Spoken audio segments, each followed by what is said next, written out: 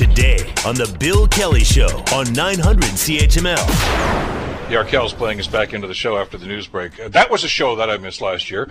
They were supposed to play Tim Hortons Field, of course, a big outdoor concert. Sold it out the first time they did that, and we were looking forward to that, had tickets, and of course it's been delayed, as everything else has.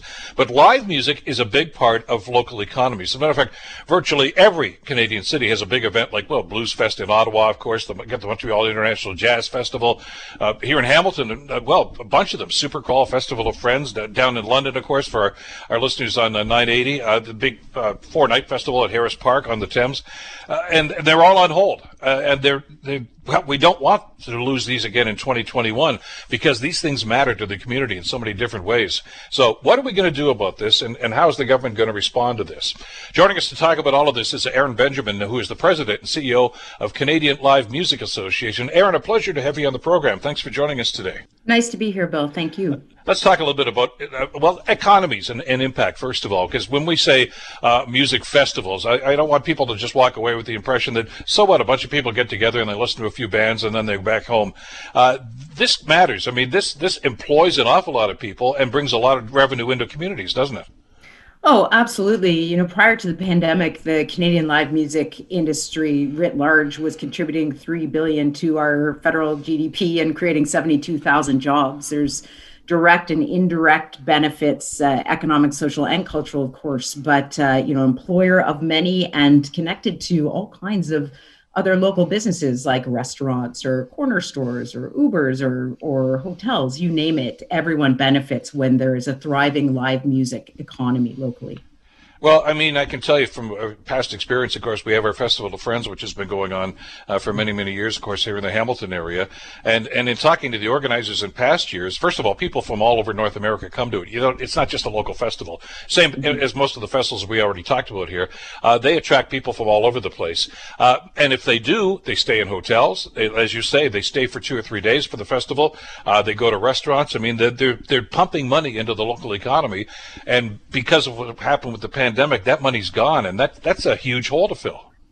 Oh, absolutely. I mean, it's devastating on so many levels, but the tourism aspect here is really, it's hard to ignore, and it's why we need to make sure that as much of our cultural infrastructure remains post-pandemic as possible, and we need to be doing things like making sure these festivals and live music venues can survive so that they're part of our economic recovery, especially from the tourism perspective. We need reasons for folks to come and visit our cities and towns across the country, and live music gives them those reasons. How are they hanging in? I mean, it's last year was terrible, but I think we survived that, Aaron, with the anticipation that, well, this is a one-time thing. By next year, we're going to be fine. Well, we're heading into summer of 2021 right now, and it's not looking great right now. It doesn't necessarily mean it's not going to happen, but I mean, we're looking for a revival here. And I know these people that are doing this year in and year out for these communities are looking for some guidance from the government here. For sure. And, I don't want to be a downer, but summer 21 is not looking good in many places. And that's really tragic. I think that organizations and companies are, for the most part, doing whatever they can by cobbling together a variety of different government relief measures, be they provincial or federal. And, and this, unfortunately, we're still seeing layoffs and furloughs. Folks leaving the industry to find work in other sectors. Everyone is sort of doing their best to tread water and get to the finish line, which remains invisible for a lot of those working in live. And the impact, of course, as you say, is pretty widespread. I mean, we can start right at the top of the list with the musicians. If you're not playing live gigs, what are you doing? Because that's what they would do, especially in this time of year. It's virtually impossible to get out there and entertain. And I know, the virtual concerts are a great alternative to a point, but it's not the same as being at a live show, and so we're missing on that, and those people are missing. And then there's the people involved in putting on these festivals, and I'm not just talking about the organizers, but I mean sound crews, lighting crews, so many different people that are involved in this enterprise. Oh, absolutely. And of course, in Ontario, speaking of the artists, it's so hard because live streaming is not allowed currently. So whether you're a festival or a music venue and you are attempting to move some money through the ecosystem by live streaming out of your venue, or using a venue. We're not able to do that right now at all. So that's really compounded our challenge. Even though some governments in Ontario through the Reconnect program and federally have found some money for live COVID-safe events, but a lot of those have been postponed and canceled as well as we wait for cases to come down and restrictions to change. So it's just been one thing after another for this sector, unfortunately, because you're right. We're not just talking about artists. We're talking about production people. We're talking about porta potties, fencing, security. The list of the supply chain goes on and on. How disappointing is it for you and your members to not hear much in the way of support, if any, from both federal and provincial governments about this? I don't know if it's that they don't grasp this or they do and they just don't think it's a priority. And I'm not being naive here. I don't expect, the finance minister to stand up in the Commons with Minister Freeland and put this right at the top of the list. We have to look after this. I get that. But it's a part of local economies. And I hope they understand the gravity of the situation here and the impact that this is having. Mm-hmm. Well, you know what, Bill? On April 19th, the federal budget was delivered. And I have to say, I think in part as a result of our amazing campaign that we've been running since February called For the Love of Live, and your listeners can Google that and see a lot of the amazing interactions online that we've been having as a result of that. That campaign, I think, made a difference in the federal budget. We did see some significant resources that have been allocated should things proceed as we hope they will in terms of the budget passing and programs being developed. In response to this. So the hope is that sector-specific emergency relief will find its way into the industry, but this takes time, of course, in sometimes many months.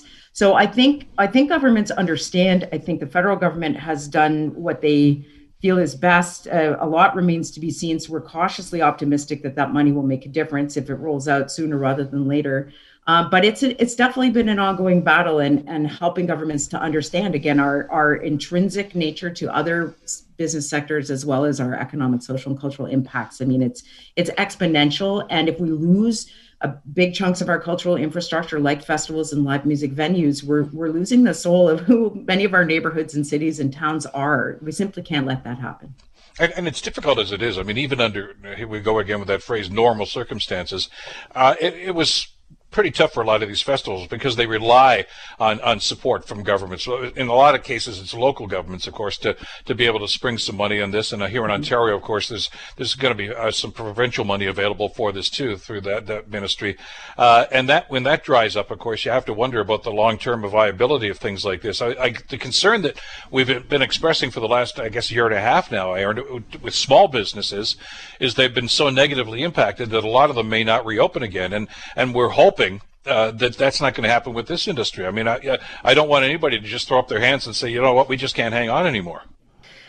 Well, I think that's probably inevitable in some cases, unfortunately, because it's been such a grind. And when you let go the majority of your workforce and can't get them back, I think you feel even more beleaguered. The other reality, Bill, that I think the sector is going to face is debt load. When we are back on our feet, it's not a simple matter of flipping a switch and bam, there's a festival. We need a certain length of runway for that, and we also need to look ahead to the reality of getting back on our feet and how long that will take, and what the impact of carrying, exponential debt what will that mean exactly? There's so many unknowns, but I have to say this is an incredibly resilient sector. People who are so passionate about music and artists, and they're fighting every day to find ways to make it to the finish line. And we're here to support them. And I know that fans right across the country, again, through our campaign and other means, have been really sharing their love and hope for the future because, Canada is built on so many of these festivals. They define who we are as a country in so many ways. And so we're optimistic, at least. Well, and I'm glad you got into the logistics of it because it's something that maybe the average individual doesn't necessarily understand. But it takes a lot of money, obviously, but a lot of time to make these festivals as successful as they've been. When you talk to some of the organizers of, in the Hamilton area, like Supercrawl, and I know you're aware of that. It's a huge festival in downtown Hamilton. They block off 3 or 4 main streets in the downtown, and the place is just jammed with humanity. But you can't book an act like that the day before the show. I mean, it takes almost a year to plan these things, to book the acts and to make sure that you've got the people booked. And of course, there are so many different festivals going on, and it's about availability and everything else. And so I can understand the angst that a lot of your members are feeling right now, Aaron, because they're going to say, we need to know when. Do we need to plan for this year? If not, okay, let's deal with that. But they don't know. There are no answers at this stage.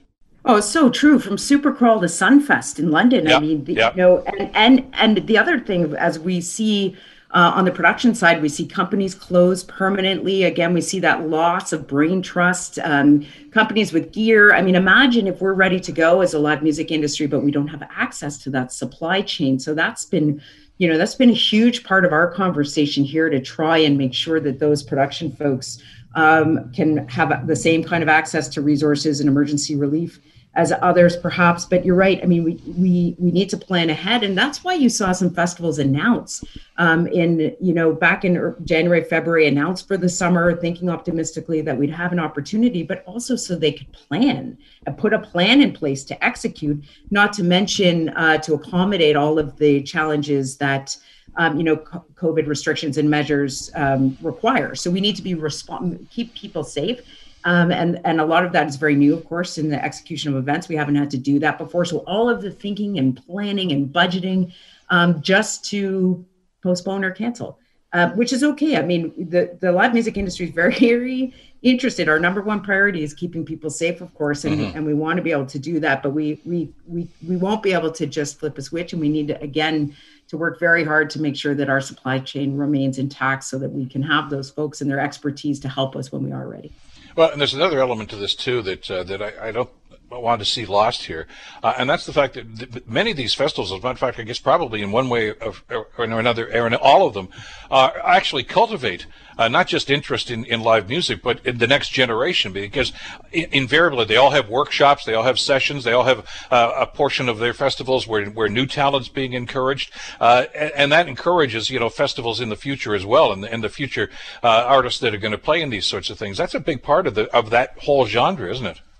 Oh, it's such a great point, Bill. I'm so glad you raised that, because one of the things that, among many others, that keep me up at night is the loss of opportunity for emerging artists. And so, you go to a festival and you have that discovery opportunity. And while there's a huge volume of live streaming activity online from around the world, it doesn't necessarily facilitate. It's hard to find new artists. How do we find them if we didn't know about them or if no one's talking about them? So it's such an important thing we can't lose sight of, is how do we continue to create opportunities for that next generation of artists, so that we're creating not only the stars of the future, but those mainstays of the festivals that we go back to see every year. And for local artists too, it is such a difficult time for these folks to generate income, to generate awareness. It's so hard to think about these artists and the opportunities that are being lost. So it's a preoccupation of mine and of the entire industries right now, for sure. Aaron, is it encouraging that we're seeing some breakthroughs in other areas? I mean, they're a little ahead of the curve more than we are when it comes to vaccinations and things like that. But, there are some concerts that are happening down in the States now. UK, same sort of situation. They had a big one, a kind of a let's see if it works out in Germany, I guess, about a week or so ago, 40 or 50,000 people there. And that seemed to go just fine. So there seem to be some encouraging signs anyway. Absolutely. And we take a lot of learnings from other markets internationally, and we bring that information to government, and we look at options here. And there have been a variety of efforts and attempts to get pilot events off the ground in Canada, but none yet, for obvious reasons. It's just so complex from a public health perspective.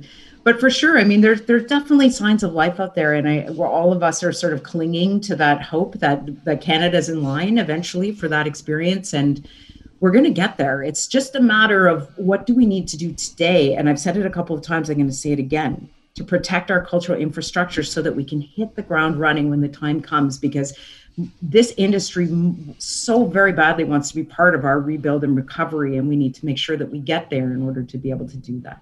Well, and we talk about the importance of small business when it comes to economic recovery, and these festivals play such a large part in that, and not just, as you say, for the festival itself, but it's for the spin-off effects that it's having on some of those small businesses, restaurant districts, etc. It's not lost on us, for instance, when we talked about Superqual and it closing off a number of the streets, it's right in the middle of the restaurant district down on King William Street and James Street, and those places all benefit. And I know that's the same thing with the Blues Fest in Ottawa and all these other festivals that are going on as well. And we want to make sure that that's going to continue on an ongoing basis right now. And the government has to understand that this is going to be a big part of this. It's not just, hey, we want to go have a good time. There's an economic impact of this as well that can't be lost.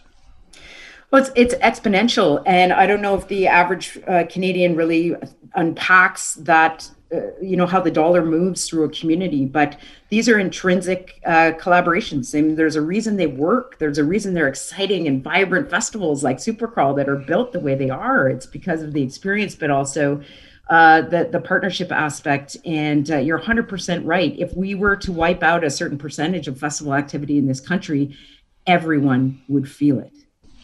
Well, here's hoping that there are going to be better days ahead. And again, I share the angst that you and your members have right now. We don't know about this year. And you can't just throw something together in a couple of minutes. It's going to take some planning on this. And we're looking for some guidance. I know that the lockdown is supposed to end 10 days from now. We're hearing stories, and I'm sure you've seen them too, that indicate that it may actually go to the middle of June now, which is not great news, I guess, for people that are entertaining the idea of trying to get some of these things going for the summertime. But keep our fingers crossed. Hopefully we're going to push the vaccination rates and see if that's going to be a factor in this as well, because I want to see this happen, and in some way, shape, or form this year, certainly, but going forward, there's got to be some consistency about this and some support from this too. And as you say, there seem to be some indications that that's happening. So let's keep our fingers crossed. Fingers crossed. Get your vaccinations, friends, so that we can be back together in front of a stage as soon as possible, because it's going to take all of us to get to that finish line. And when we do, it's going to be a beautiful, beautiful thing. Sure is. Aaron, thanks so much for the time today. Stay well, and we'll talk again soon, hopefully with some good news soon. Appreciate it, Bill. Thank you very much. Take care. Aaron Benjamin, of course, President and CEO of Canadian Live Music Association. The Bill Kelly Show, weekdays from 9 to noon on 900 CHML.